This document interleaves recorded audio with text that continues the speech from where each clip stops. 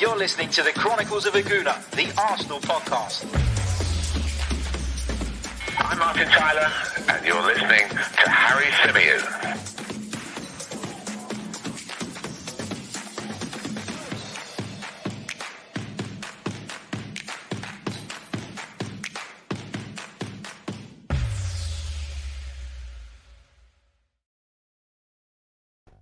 Hello and welcome back to the Chronicles of Aguna, the Arsenal podcast brought to you by 90 Min, currently sponsored by our good friends over at ProPrep. As ever, I'm your host, Harry Symeou, and on this edition, we are going to be reacting to Arsenal 1, Manchester City plus Stuart Atwell 2. Looking forward to unpacking what was a really, really eventful game of football at the Emirates Stadium. I'm a lot calmer and probably in a position to give you a much more balanced view and analysis than I was a couple of hours ago now. So looking forward to talking through what was a sensational Arsenal performance in a game that I think was sadly spoiled by inconsistencies when it comes to officiating. Now, before we get into it, I'm not sitting there saying that Granit Xhaka's foul on Bernardo Silva was definitely not a penalty. I'm not sitting here saying that Gabriel definitely didn't deserve to be sent off. That's not my issue at all. My issue is around the inability of referees in this day and age, even with all the help in the world, to apply the laws of a game consistently, even just within 90 minutes. We'll come on to talk about that in a little bit more detail a little bit later on. But first of all, I want to wish you all a happy new year. Hope you all enjoyed your celebrations last night. Hope you all had a good time with your friends, family, whatever it is that you did. I had a really, really quiet one. Sat on the couch with a nice takeaway, a couple of drinks, and just enjoyed chilling out, which was quite cool. Very different from my usual kind of New Year's antics, but yeah, couldn't stop thinking about the game today. Was really, really looking forward to the game. And those of you that caught the preview show or the preview video that I put out on YouTube yesterday, you'd have heard me be quite optimistic and quite positive about the fact that I felt Arsenal could get something from Manchester City today. The fact that although the kind of baseline of what we wanted was to see Arsenal go out there and compete with a very, very good Manchester City side, I did feel like if we took the game to them, if we were brave, if we were bold, if we had the right balance in the way that we set out, we could give them a good game. And we certainly did that. So, as I said, lots and lots of positives to take away from it. And we're going to start off by talking about the team selection. Now, of course, Mikel Arteta unavailable today. Mikel Arteta had tested positive for COVID a few days ago and was unavailable for this match. As I mentioned on the video I did yesterday, I thought that when he showed up for his pre-match press conference on Zoom from home, I thought he looked quite rough. I thought he looked like he'd really been through it with COVID over the last few days. So obviously wish Mikel Arteta a speedy recovery. But I guess one of the big positives from today was that his absence wasn't really felt. Now, I don't mean that in a horrible way. I don't mean Mikel Arteta stay away, don't come to games anymore. What I mean is that it shows that the ideas that Mikel Arteta and his coaching staff have been implemented so well now, or at a point now where people can carry it out without him necessarily having to be on the touchline orchestrating everything we do. If you look back to some of the kind of podcasts where we've been a little bit critical of Mikel and critical of the performances and critical of the team maybe not clicking into gear in the final third, one of the things that constantly comes up is the team are overcoached. Mikel Arteta is on the sidelines and he's overcoaching the team. Now I look at that very differently. Having seen the team perform without Mikel Arteta on the sideline, I now think that actually, no, they're not overcoached. Mikel Arteta is very specific and there is clearly a plan and a structure that he wants them to follow.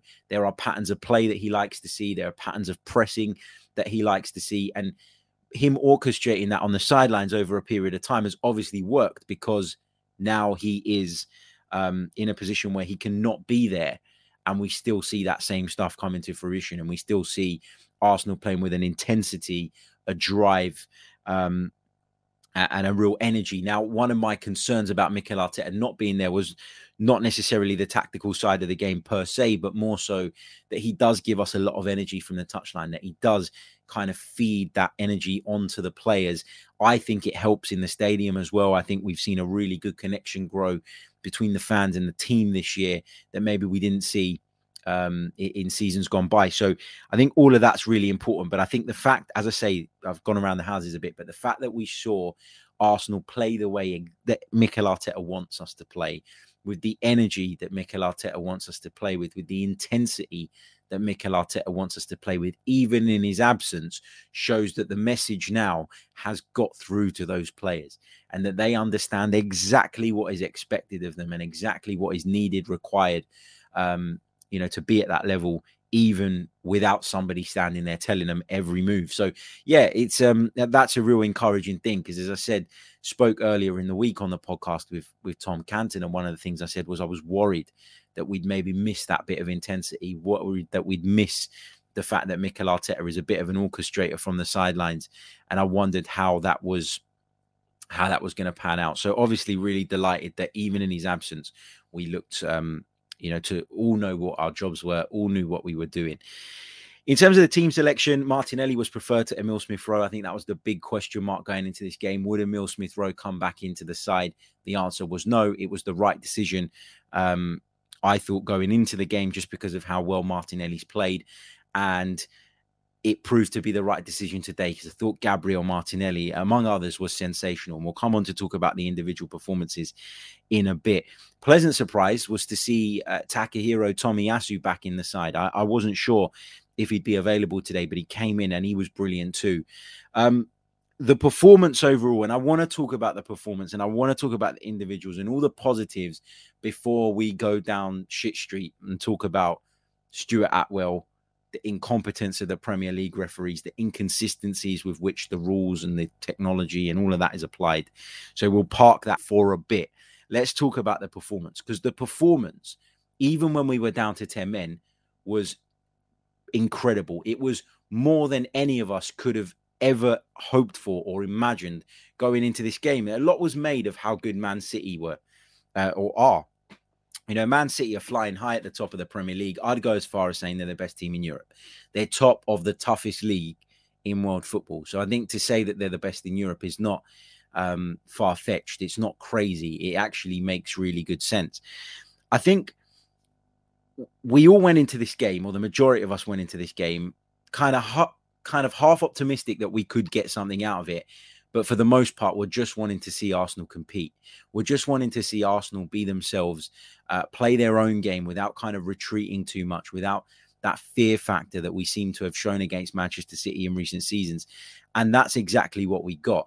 We got an Arsenal side that were brave, that were bold, that took the game to Manchester City, that were aggressive, both offensively and defensively, in terms of the way we pressed, harried. We made it uncomfortable for Manchester City. We stopped them playing out from the back, which is something they love to do. We stopped them having control in the midfield. And I know he went on to make a mistake later on in the game, but Granit Xhaka played his part in that as well. Thomas Partey's got a lot of the plaudits, and rightly so. I'm going to do a section on Partey, so please do not think I'm overlooking his significance today. He was wonderful. But the midfield overall did very well. Martin Odegaard spearheading that press from the midfield as well. Lacazette working tirelessly as well. So much to be positive about today. And my kind of issue right now is that we're recording this, 8 p.m. Saturday night, a few hours after the full-time whistle. It's not easy to see the significance of how good that performance was right now, because we're disappointed that we lost the game. And obviously, as the days go by and the week progresses, it will get easier to kind of pick out those positives and process those positives, as opposed to now where it's all still really raw. And there is a lot of frustration in the air about the fact that we somehow managed to come away from a game that we were in, I'm not going to say complete control of, but a game that we were very good in. A game that we were so good in, we ended up getting nothing. That was my big issue. It's hard to take, it's hard to swallow, it's hard to comprehend, but ultimately we were good value for something today. And I think that will come to the fore a little bit more, as I say, in the coming days when the dust settles a little bit. The atmosphere at the stadium was electric. I had a couple of people tweeting me when I said that at halftime. I said the place is rocking. Had a couple of people tweeting me saying, "Oh no, it's not. It's a bit hungover." Were you at the game? What were you watching? I thought the atmosphere, certainly where I was in the stadium, was really good, and it really helped. And I think that's something that's really developed in these last few months. That synergy between the players and fans, and even when people are a little bit unsure, even when people maybe don't know if Mikel's the right man, or maybe don't know if some of these players are good enough. The great thing that we're seeing now is that there is far more support for this team than there has been in years gone by. There's less of the moaning, there's less of the groaning, and there's more of the cheering on and getting behind people. And I loved it. I really did. And as I say, this is something that's been there now for a few months. And there's a significant improvement in the vibe and atmosphere and feeling around Emirates Stadium. And that's because the team are progressing. That's because people feel bought in to the likes of Aaron Ramsdale, Bukayo Saka, Gabriel Martinelli, Martin Odegaard. You know, you feel like you can relate to these guys. You feel like they want to be playing for the Arsenal. You feel like they understand what it means to play for the Arsenal. And they're very talented players. And we're excited about the future. And we're now going into games like this where, you know, as I say, my opinion doesn't change. We haven't, you know, our season's not falling apart because we lost to Man City. I said that for me, in my opinion, we were in a place where this game was not going to define our season one way or the other. Get something out of it, great. Don't, at least produce a performance. It's not a free hit, like people say, or like people were trying to kind of goad me or tempt me into saying. But it's a game that doesn't really change where Arsenal are at overall. We know that we're not at City's level. We managed to compete, though, on an individual level today, and we managed to compete in a one-off fixture, which shows that we are closer to them than we were previously. It doesn't mean that we're all that way there. So please don't take it that way. Nobody's sitting here saying that because we outplayed Manchester City for large parts today, that we're a better side than Manchester City. But there is lots to be encouraged about, lots to take positives from. The way we press is aggressive, but it's also very, very, measured as well. Does that make sense?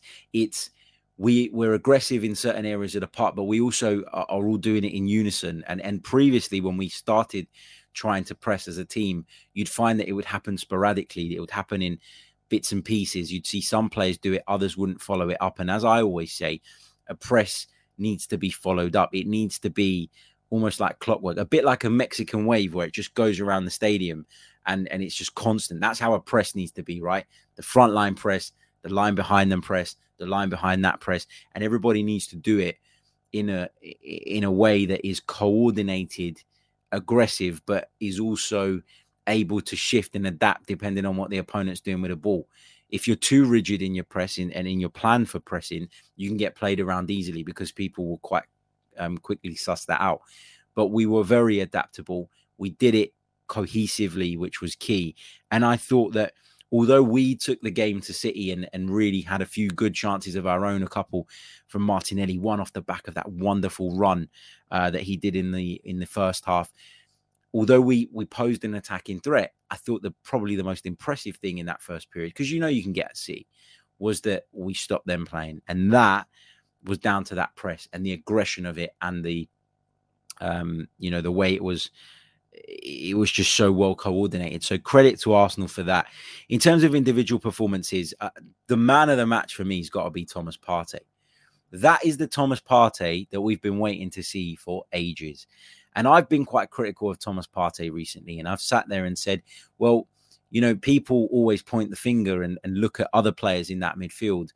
And often Thomas Partey's not done a great deal more. Yet he always seemed to escape that criticism in a lot of people's eyes. And that used to frustrate me.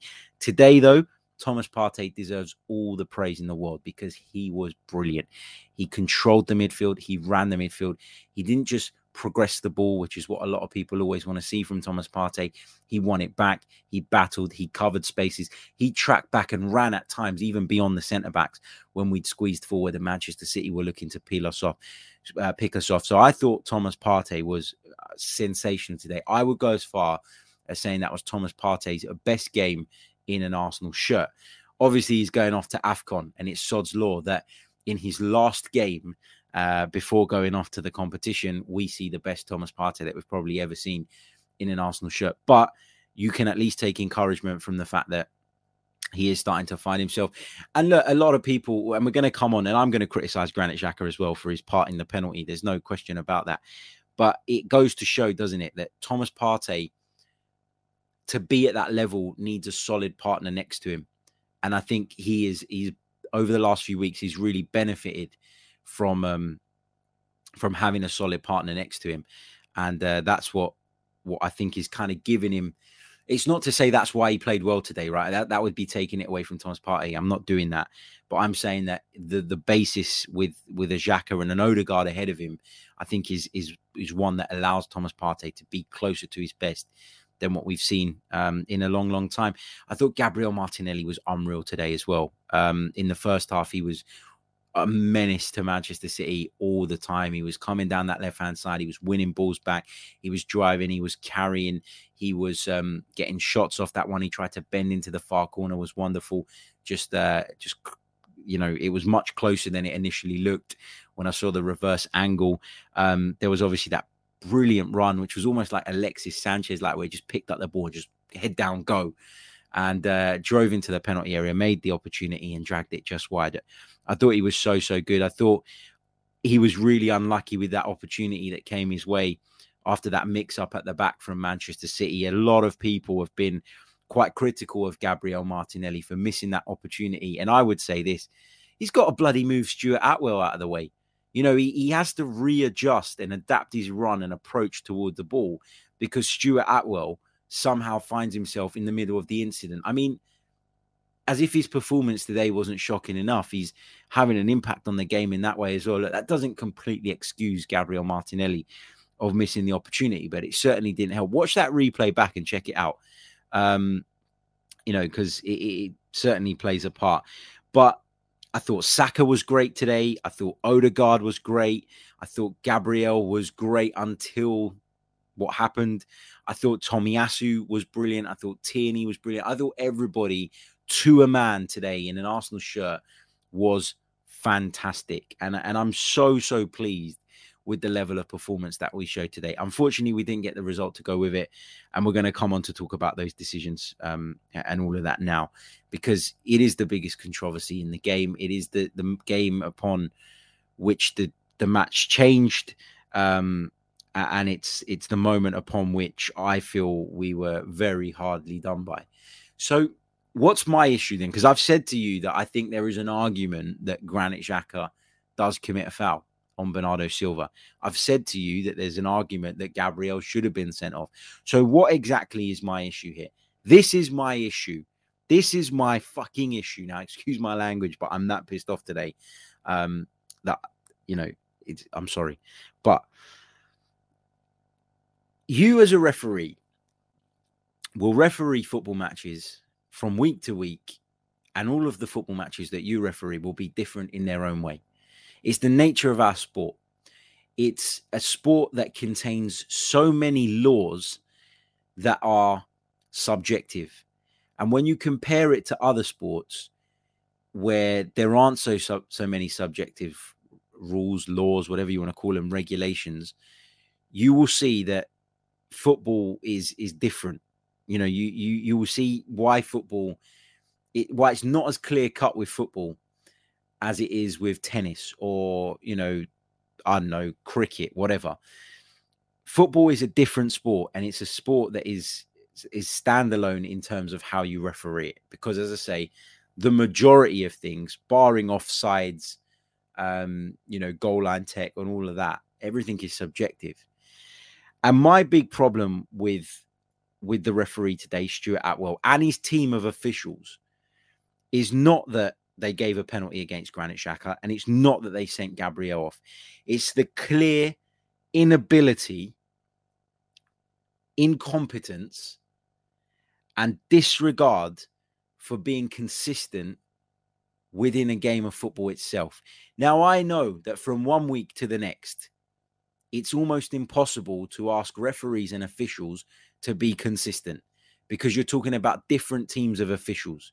You're talking about different players. You're talking about different matches, and you're talking about different circumstances. But at the very least, I expect a referee in a 90-minute period to referee that game of football to a consistent level and apply the rules consistently to both sides. And that didn't happen today. First of all, we've got the Granit Xhaka incident. Okay, now I've watched this back time and time and time again. Does Granit Xhaka have a tug of Bernardo Silva's shirt? Yeah, he does. But I tell you what, Bernardo Silva's already going down at the time that he has a tug at the shirt. Now, that doesn't excuse him for doing it. Please don't take it this way. It doesn't excuse him for doing it and giving the decision, or giving the referee, a decision to make. That's not acceptable, and that's costly. And that's something that, for all the good things that Granit Xhaka brings to this team, he needs to cut out of his game. And he's repeatedly offended in that sense. So I'm not excusing Granit Xhaka for having the pull. Not at all. What I am upset about is, why has the VAR intervened and asked Stuart Atwell to go over to the screen and look at that one, but hasn't asked him to go over and look at the foul on Martin Odegaard, which is a much more clear-cut penalty in the first period? Why hasn't he applied the same protocol for both incidents? That's what I can't get my head around. It drives me absolutely crazy. Bernardo Silva's dived. Everybody knows it. He's thrown himself to the ground before the shirt pull even occurs. Rio Ferdinand and Joleon Lescott were sitting in the BT Sports studios. I watched their analysis when I came home, and they both agree that he's dived. He's thrown himself to the ground. That offence occurs prior to Granit Xhaka pulling the shirt. You got the VAR, look at it, check it out, you'll see it, deal with it. We've got idiots like Peter Walton sitting on BT Sport trying to defend these inconsistencies. I'm sorry, Peter, grow a pair of bollocks and sit there and tell us what you saw. Give us your actual opinion. What, are you on the PGMOL's payroll? Are they paying you to sit on BT Sport? Do they pay the ones that Sky Sports hire? Do they pay Dermot Gallagher, who goes on Sky Sports News on a Monday morning, to defend their shit decisions? It drives me absolutely crazy. Grab a pair, show a pair of balls and actually stand up for the fact that that was completely and utterly bonkers. The inconsistency I'm talking about. Stop nitpicking and trying to find a penalty in that situation, yet you've completely overlooked what's gone on with Martin Odegaard in the first half. Give them both as penalties. Fine. No problem. I'd agree. I'd actually probably maybe agree with you. Give them both as penalties.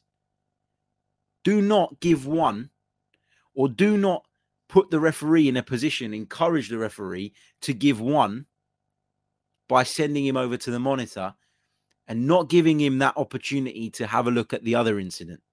You got to be consistent.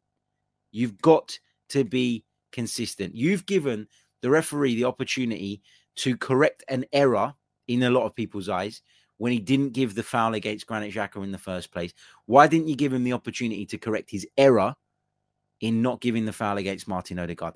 That is what drives me crazy. A lack of consistency, not just when it comes to VAR, not just when it comes to those two specific incidents. Any Arsenal player made a foul today, the yellow card came out straight away.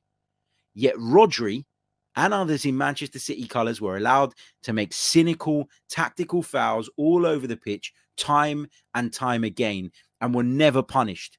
Rodri completely took out Bukayo Saka in the first half. I couldn't believe that wasn't a booking. He then completely takes out Gabriel Martinelli at the start of the second half on the edge of the penalty area, and we don't even get a free kick for it. Yet this guy, Rodri, goes on to score the winning goal in the 94th minute. Now, am I upset with Granit Xhaka for making that action which leads to the referee giving the penalty, or gives them an excuse is the right term to give the penalty? Of course I am. Am I upset with Gabriel because his sending off seems so unnecessary and needless? Of course I am. But that doesn't shy away from the fact that ultimately this is a big problem in the Premier League. You want to call this the best league in the world? It can't be the best league in the world while referees are deciding the outcome of fixtures. It just simply can't be. You know, and that's my view on it. I'm incredibly frustrated by what we saw. There was lots of niggly bits as well that the referee got horribly wrong. And when I got home and I found out that Jared Gillett was the VAR, I wasn't surprised in the slightest. These two guys, Stuart Atwell and Jared Gillett, repeatedly, continuously get high-profile decisions wrong. They're both useless. They're both awful. Why aren't they held accountable? Why aren't the PGMOL standing there going, well, hold on a minute. You know, when Keith Hackett was in charge of the PGMOL, and I know this because I've spoken to Keith Hackett on this show on multiple occasions. When Keith Hackett was in charge of the PGMOL, referees were marked, referees were assessed, and referees, when they weren't up to it, were dropped from the roster, weren't given games, were demoted. That clearly doesn't happen enough nowadays because we're seeing idiots like Jared Gillett and Stuart Atwell. And I'm sorry to be personal, but they are both incompetent. They've proven it time and time again. Once is a mistake. Twice is, you know, twice, 3 times is a habit. More than that, it's pure incompetence. So why are these guys not being dealt with? Why is Stuart Atwell turning up at the Emirates Stadium on New Year's Day to referee a game between Arsenal and Manchester City? I want an explanation. Why? He's not up to the task. He's shown for years and years and years that he's not up to the task. Yet he still gets given these games. So my issue is not just with the decision to give the penalty, not just with the decision to send off Gabriel, but the inconsistency applied across that game and the difference in the way the laws were applied to both teams. Give both penalties. I'm happy. I'm not moaning. I'm not complaining. But to put the referee in a position, and the VAR is responsible for this bit, to put the referee in a position where he can rectify or change a decision in one instance, but not in the other, is ridiculous. And if he did go and have a look at both and still decided that Odegaard didn't deserve a penalty, I'd have disagreed with it and I'd have been upset and I'd have been frustrated. But at least I would have said the protocol was the same. And so we can't complain too much because it is a decision. It's down to the referee's discretion. He was given equal opportunity to go over and look at both of those incidents. And he decided in the end that that one wasn't a penalty. You don't like it, but you got to take it on the chin. But to not even give the ref the opportunity to see the incident on a replay, for me, is inexcusable. Big thank you to Dev Singh for his very, very kind super chat donation, mate. Thank you so much. He says, I'm sorry I'm late, but we were robbed. Hugh Wizzy is right. It's not sports anymore. It's entertainment. It's made for betting. Shameful refs. That's a great point. Really like that. And the game is getting away from us if we're not careful.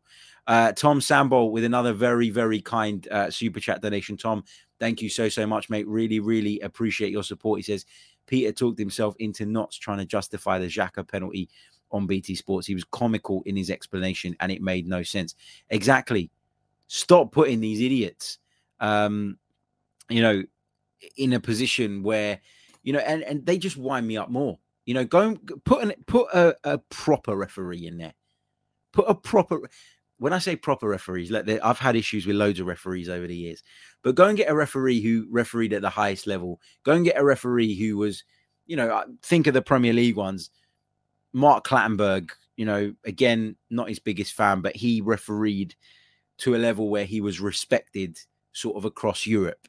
Howard Webb, I didn't like him either. But again, you looked at him and you went, yeah, he's one of the better ones. Go and get these guys.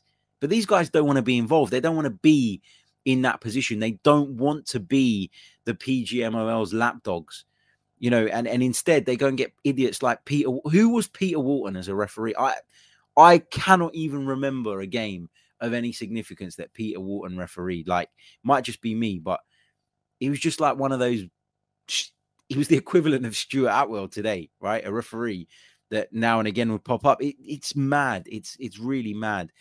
Big thank you to Sport Genius, who says Harry Gabriel's foul is made often with no yellow. Completely agreed. the referee could have allowed that to go. He could have. Now, again, I'm not going to go massive on that decision in isolation because I think there's a case both ways. I'm going to be fair and I'm going to be honest and I'm going to admit that, you got booked for whatever, scuffing the penalty spot, talking your way into trouble. We don't know exactly what it was. Fine. And then you make that challenge. If it was the other way around, I'd be calling for the second yellow as well. But it's the lack of consistency. It's the fact that Rodri was able to go around the pitch, making far more aggressive challenges and fouls than that, and never got punished. In fact, the irony was that he only finally received his booking when he scored in stoppage time and removed his shirt. And I was wondering if he was even going to get booked for that. So, yeah, that's the problem for me. It's the inconsistency. I can go on all day about it. I'm going to cut it short there because it's, I get wound up talking about it. But for me, it's just a real shame to see wonderful players, wonderful teams, wonderful managers, wonderful coaches, wonderful stadiums, wonderful crowds, all on these shores, only to have the games decided by incompetent referees more often than not. And the problem, we're coming away from every weekend and we're talking about big decisions, controversial decisions. It drives me absolutely mad. It really, really does. But as I said earlier on, there are so many positives to take away from what we saw from Arsenal today. So many. It was that good in so many ways. We were, as I said, aggressive. We were very kind of confident, which was the biggest surprise for me, right? Because I felt like, given the kind of pastings we've taken from Manchester City over the years, there would be a part of Arsenal today that would be a little bit more reserved than normal, that would be a little bit reluctant to be so expansive, so open and so brave at times. But credit to the guys, that mental block or whatever you want to call it was just completely overridden today. And we saw an Arsenal side that feared no one. And Aaron Ramsdale talked about that, didn't he? In his post-match interview, which was great to hear. He said, we're a young team and we fear no one. And you could see that today. We're moving in the right direction. We're playing much better football. We're much easier on the eye. We're really aggressive. We're really high energy. As I say, we're building that synergy between the team and the fans, which can only make the Emirates an even more difficult place for people to go to. Unfortunately, today, I'm not going to say we were completely beaten by the referee, but we were. I often say this: when you play against a team of Manchester City's quality, you need to be near on perfect to beat them. And we weren't perfect because Gabriel got himself sent off, and we weren't perfect because Granit Xhaka pulled a shirt. And unfortunately for us on the day, we didn't get the rub of the green with the decisions, and it cost us.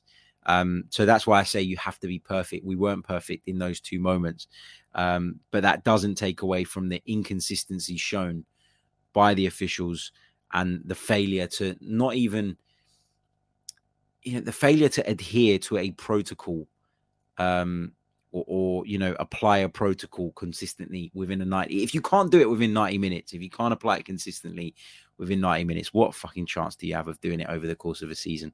That would be my point. So really disappointed, really angry. But as I said, I think as time passes, I think when I wake up tomorrow, I feel a lot more positive about what we saw without that kind of cloud hanging over me of Stuart Atwell and Jared Gillett, the two village idiots who made an absolute mess of the way they handled their game today. So, yeah. Let's take this one from Charles Mack. I love it when we get opposition fans. He says, I'm a Man City fan, not particularly proud of the win today. You didn't deserve the loss, but Arsenal on the up now is the positive to take away. Yeah, and do you know what, Charles? First of all, thanks for being a great sport and being here as well. I don't blame Manchester City for being shithouses. I don't blame Manchester City for appealing for things. I don't blame them for making tactical fouls. I think it's something that we can actually learn from. We can look at and say, well, maybe we should be making more of those fouls in certain moments. Maybe we should be doing this, that, or the other. Maybe we should be taking lessons from a side who are clearly really at the top of their game, even if, and look, the point is they're at the top of their game, but they didn't look at the top of their game today, not because I thought they were crap, but because I thought we were very, very good. So I think for me, it's, Arsenal are on the up, and it's really encouraging to hear people from the outside as well seeing that and feeling that, because it makes you feel like it's not just you within the bubble that feels like Arsenal moving in the right direction. So Charles, as I say, mate, thanks for being a great sport and tuning in. And it's a bit too soon for me to wish you the best for the rest of the season. But yeah, this is spot on as well from Trevor. He says, if this is a taste of things to come, Harry, I think we're in a really good place. Completely agree. What else have we got? Palash says, love hearing your calm and logical takes in a fan channel culture of extremities, Harry. Yeah, I haven't been as calm as I normally am. There's been a bit of swearing tonight. I do apologize if anyone's offended by it, but it's the emotion taking over. Big thank you to Martin for your kind donation as well. He says, Harry, City fan here. Completely agree with everything in terms of the ref and VAR. Arsenal were the better team today, no question. So happy to see Arsenal moving this way. And I think, you know what else was telling today? Rodri's interview after the game, he labelled Arsenal as an unbelievable team. And he said the way they're growing with Mikel is huge. It's massive. And although Mikel's had his critics and the project has had its critics, I take encouragement when I hear people of such a high standing in the game talking about Arsenal in such a good light. And I also take encouragement when I hear fans who watch Manchester City every week saying that they feel Arsenal moving in the right direction. So, look, let's end it going in a positive direction, because I think we have to. I think the performance was that good. It was something to be proud of.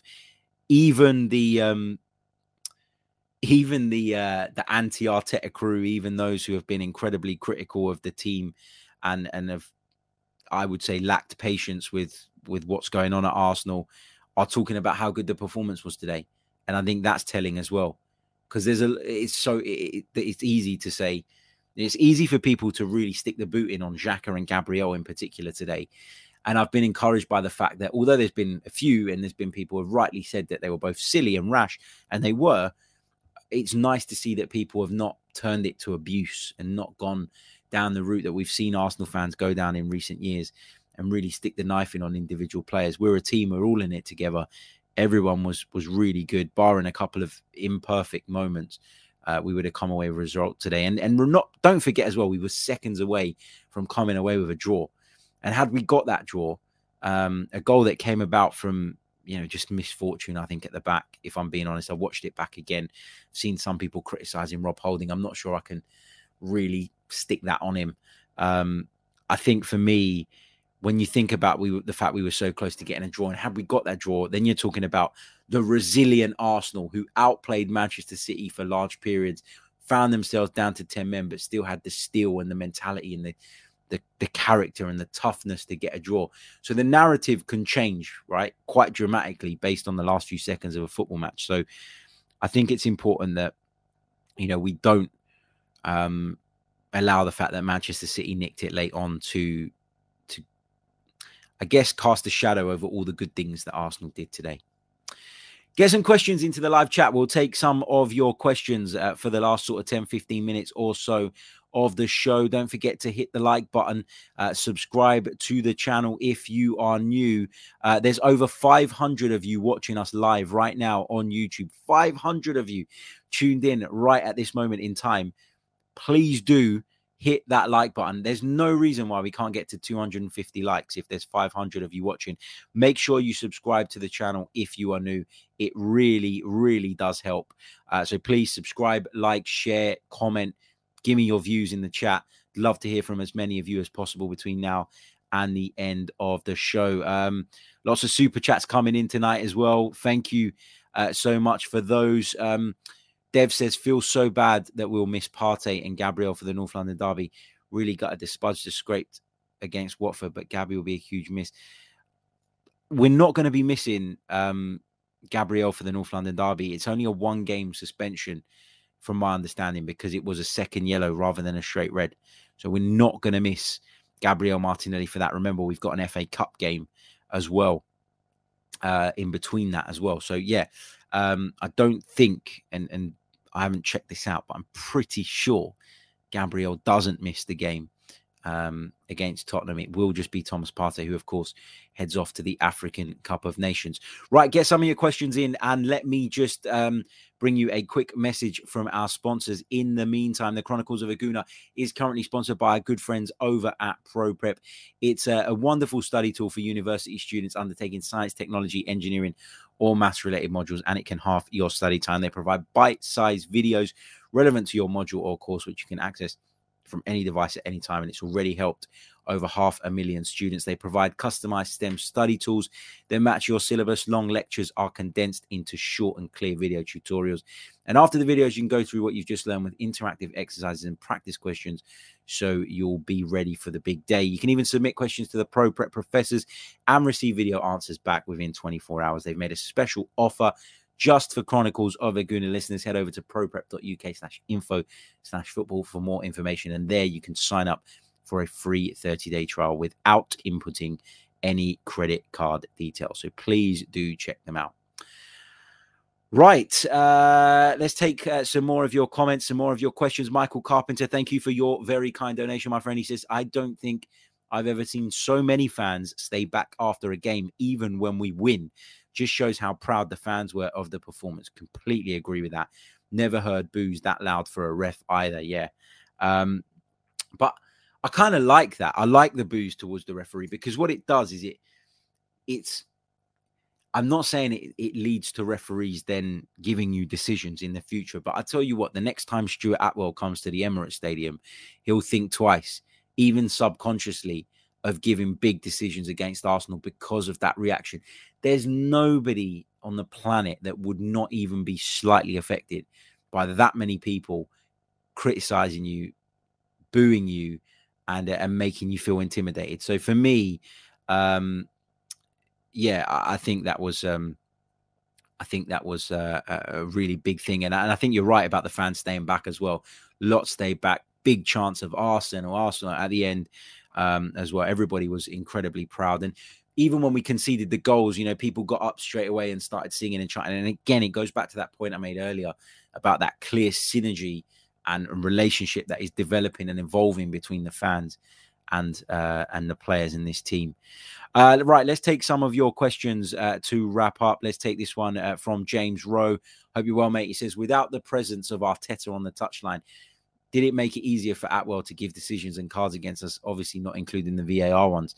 I think it did. Obviously Albert Stuyvenberg was on the touchline. He had some other coaching staff in and around him today as well. But at the end of the day, having to go up and explain yourself to the manager, or having the manager in your face, is quite a big deal, I think. And to know that you weren't dealing with the manager maybe made it easier for him, again, subconsciously, to give those decisions. Look, I don't for a second, and I want to make this clear, I don't question Stuart Atwell's integrity. I'm not one of these people that thinks that somebody works that hard throughout their life to get to the point he is as a referee and then goes, or wakes up in the morning and goes, I'm going to cheat today.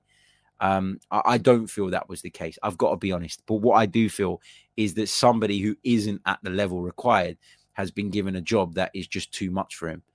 And I've been in jobs in the past that were probably too much for me. And you make it up as you go along. You're almost kind of just paddling away to try and stay afloat. And that can lead to you being rash and making poor decisions, and a lack of confidence in your own ability then starts to feed through. You start leaning on the VAR. You start leaning on your assistants. You don't want to risk giving things that might potentially be big calls. In some instances, and in others, you feel like you have to act when maybe just taking a few seconds as a referee and taking a step back from the situation, especially nowadays in VAR, where you've got the benefit of looking at something, is probably the best course of action. So I think Arteta's, I said earlier on that I felt that Arteta's absence didn't have a negative impact on the team and in the way we played. But that's a great point that you raise. It may have had an impact in the way that the officials went about the game. Ayoku says, Harry, greetings from Canada and Happy New Year. Happy New Year to you too, my friend. He says, great performance from the boys today. Ref was awful. Is it true he was demoted from the Premiership for 2 years? I have read that on social media. I haven't checked it out, but he's not a name that's been particularly prevalent in the Premier League. So it probably is true, or he probably has been. I know he's refereed in the Premier League before, but it's not a name that I see every single week. So that there's a good chance that is true. Ian Matey says, Harry, don't you think in this match, if we were really mature, we could have gotten 3 points? Xhaka again giving the ref a decision to make. That was a pen. Again, Ian, I'm not even saying that it definitely wasn't a pen. In my opinion, it wasn't a pen because of the fact that Bernardo Silva is going to ground before that tug of the shirt. Nothing else in that incident other than the tug of the shirt warrants a penalty for me, or even comes close. And I mean, what's the point in having VAR if you can't really Peter Walton sat on BT Sport and was like, well, we can't give the Odegaard one because we really need to scrutinize that to find the problem. And so, hold on a minute. Why don't you scrutinize things? What was the point in bringing in VAR if you're not going to use it to scrutinize things and put yourself in the best possible position to hopefully make the most accurate decision possible or the most reasonable decision possible? If you're not going to scrutinize things with VAR, what the hell was the point in bringing it in? But going back to your original point, Ian, yeah, if we were more mature as a team, we could have gotten 3 points. But Rodri wasn't mature in the way he was going around the pitch kicking shit out of people. A decent and strong referee pulls him up on that, and he's not able to do it for the remainder of the game. He might not have even been on the pitch to score the winning goal. So it's partly about maturity, but this team is not mature overall. You're talking about Granit Xhaka in this particular instance, who should be mature by now. But overall, we're talking about a very young developing team, and we're comparing them to a Manchester City team who are 3-4 years ahead of us in a lot of positions in terms of, years and experience. Add to that, they've been able to go and really handpick the best of the best from everywhere because of their deep pockets. So, I think you're right, Ian. But I think one of the things that we need to recognize, and one of the reasons I've been quite cautious about saying, oh yeah, this team is definitely going to finish in the top 4, is because of that lack of maturity. It will show itself at various points in the season because ultimately it's a really young group of players. Steve Stone says, as disappointing as the result was today, what part of Arsenal's performance pleased you the most today? The bravery. That was the big thing for me. I never felt that prior to going down to 10 men, even when we were leading the game, I never felt that Arsenal sank really deep. I never felt that Arsenal made that mistake that they've been accused of making time and time again in the season of going, well, we're winning now, let's just drop off. We continue to be brave. We continue to play our game. We adopted the mentality of the best form of defense is offense, and we really, really did that brilliantly. So, yeah, I think that for me is probably the biggest positive, that we never went back into our shadow. Towards the end, down to 10 men, blowing out of our arseholes, we really needed to drop off a little bit and be that bit more conservative. But I thought for the most part, we were brave. And that for me, against a side that have spanked us pretty much every time they've played us in recent years, is a sign of progress and a sign of the fearlessness that stands this side in really good stead. Sia and Tom Bella says, Harry, what did you make of Martinelli's performance today? Thought he was really good. I thought he was wonderful. Touched upon him a little bit earlier on.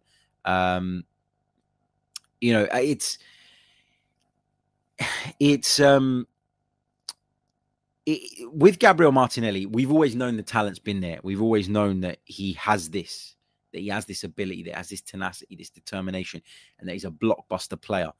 The problem has always been that, under Mikel Arteta, the injury obviously stunted him. The recovery from the injury had to be managed very, very carefully because of the injury that he had at such a young age. And then he had to earn his place in the team, and he had to wait for his opportunity, and he would have got more opportunities had we been in Europe and all of that. I've said it all before, but he's got his opportunity this time, and he's taken it, and he's taken it, and he's not looked back. And that is a testament to Martinelli as a player, as a character, and how good he is. But also, it's a testament to the fact that all this time when people, Arsenal fans, were sitting there going, oh, Mikel Arteta doesn't like him. Mikel Arteta can't stand him. Mikel Arteta is going to ruin him. Mikel Arteta is going to kill this career. Actually, it's clear and it's evident that Mikel Arteta and his staff and everybody in and around the club was working with Gabriel Martinelli to improve him. because he's always been good, but he's never been this bloody good. He is much more mature tactically. He doesn't always play at full throttle, as Mikel Arteta alluded to recently. There is those gear changes in Gabriel Martinelli's game now that make him a much more effective player for longer. So, yeah, lots and lots to be positive about with regards to the young Brazilian. Big hello to Gosmas joining us from Cyprus. How are you, sir? Good to see you in the live chat, and good to see you on the show, man. Hope you're well. Love to the family. Happy New Year.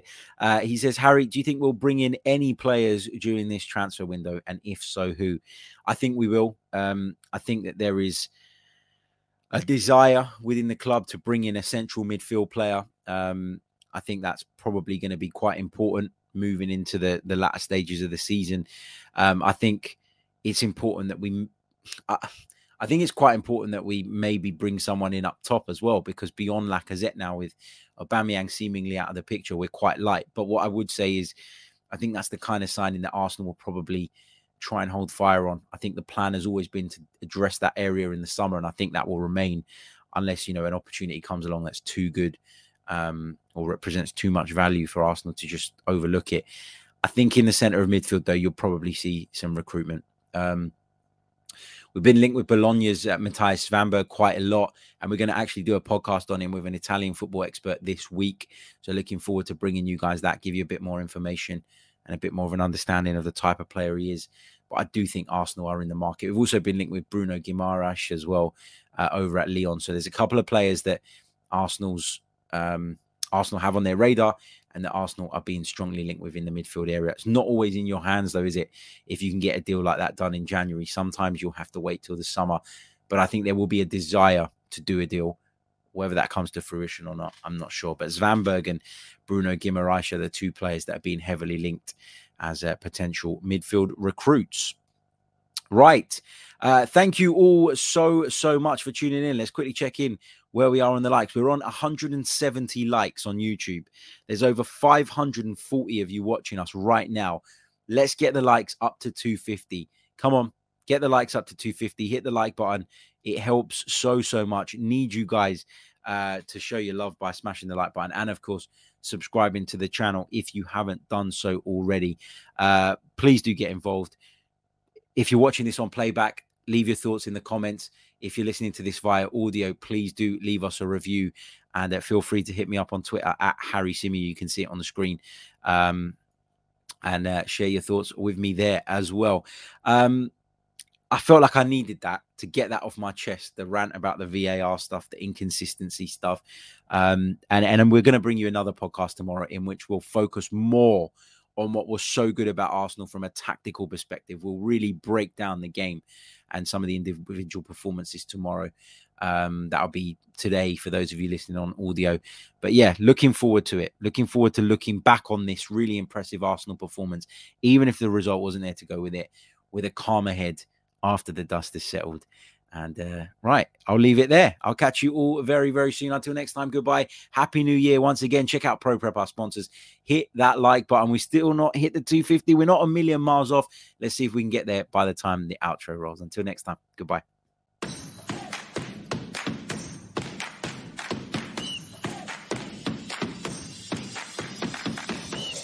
You're listening to the Chronicles of Aguna, the Arsenal podcast. I'm Martin Tyler, and you're listening to Harry Symeou.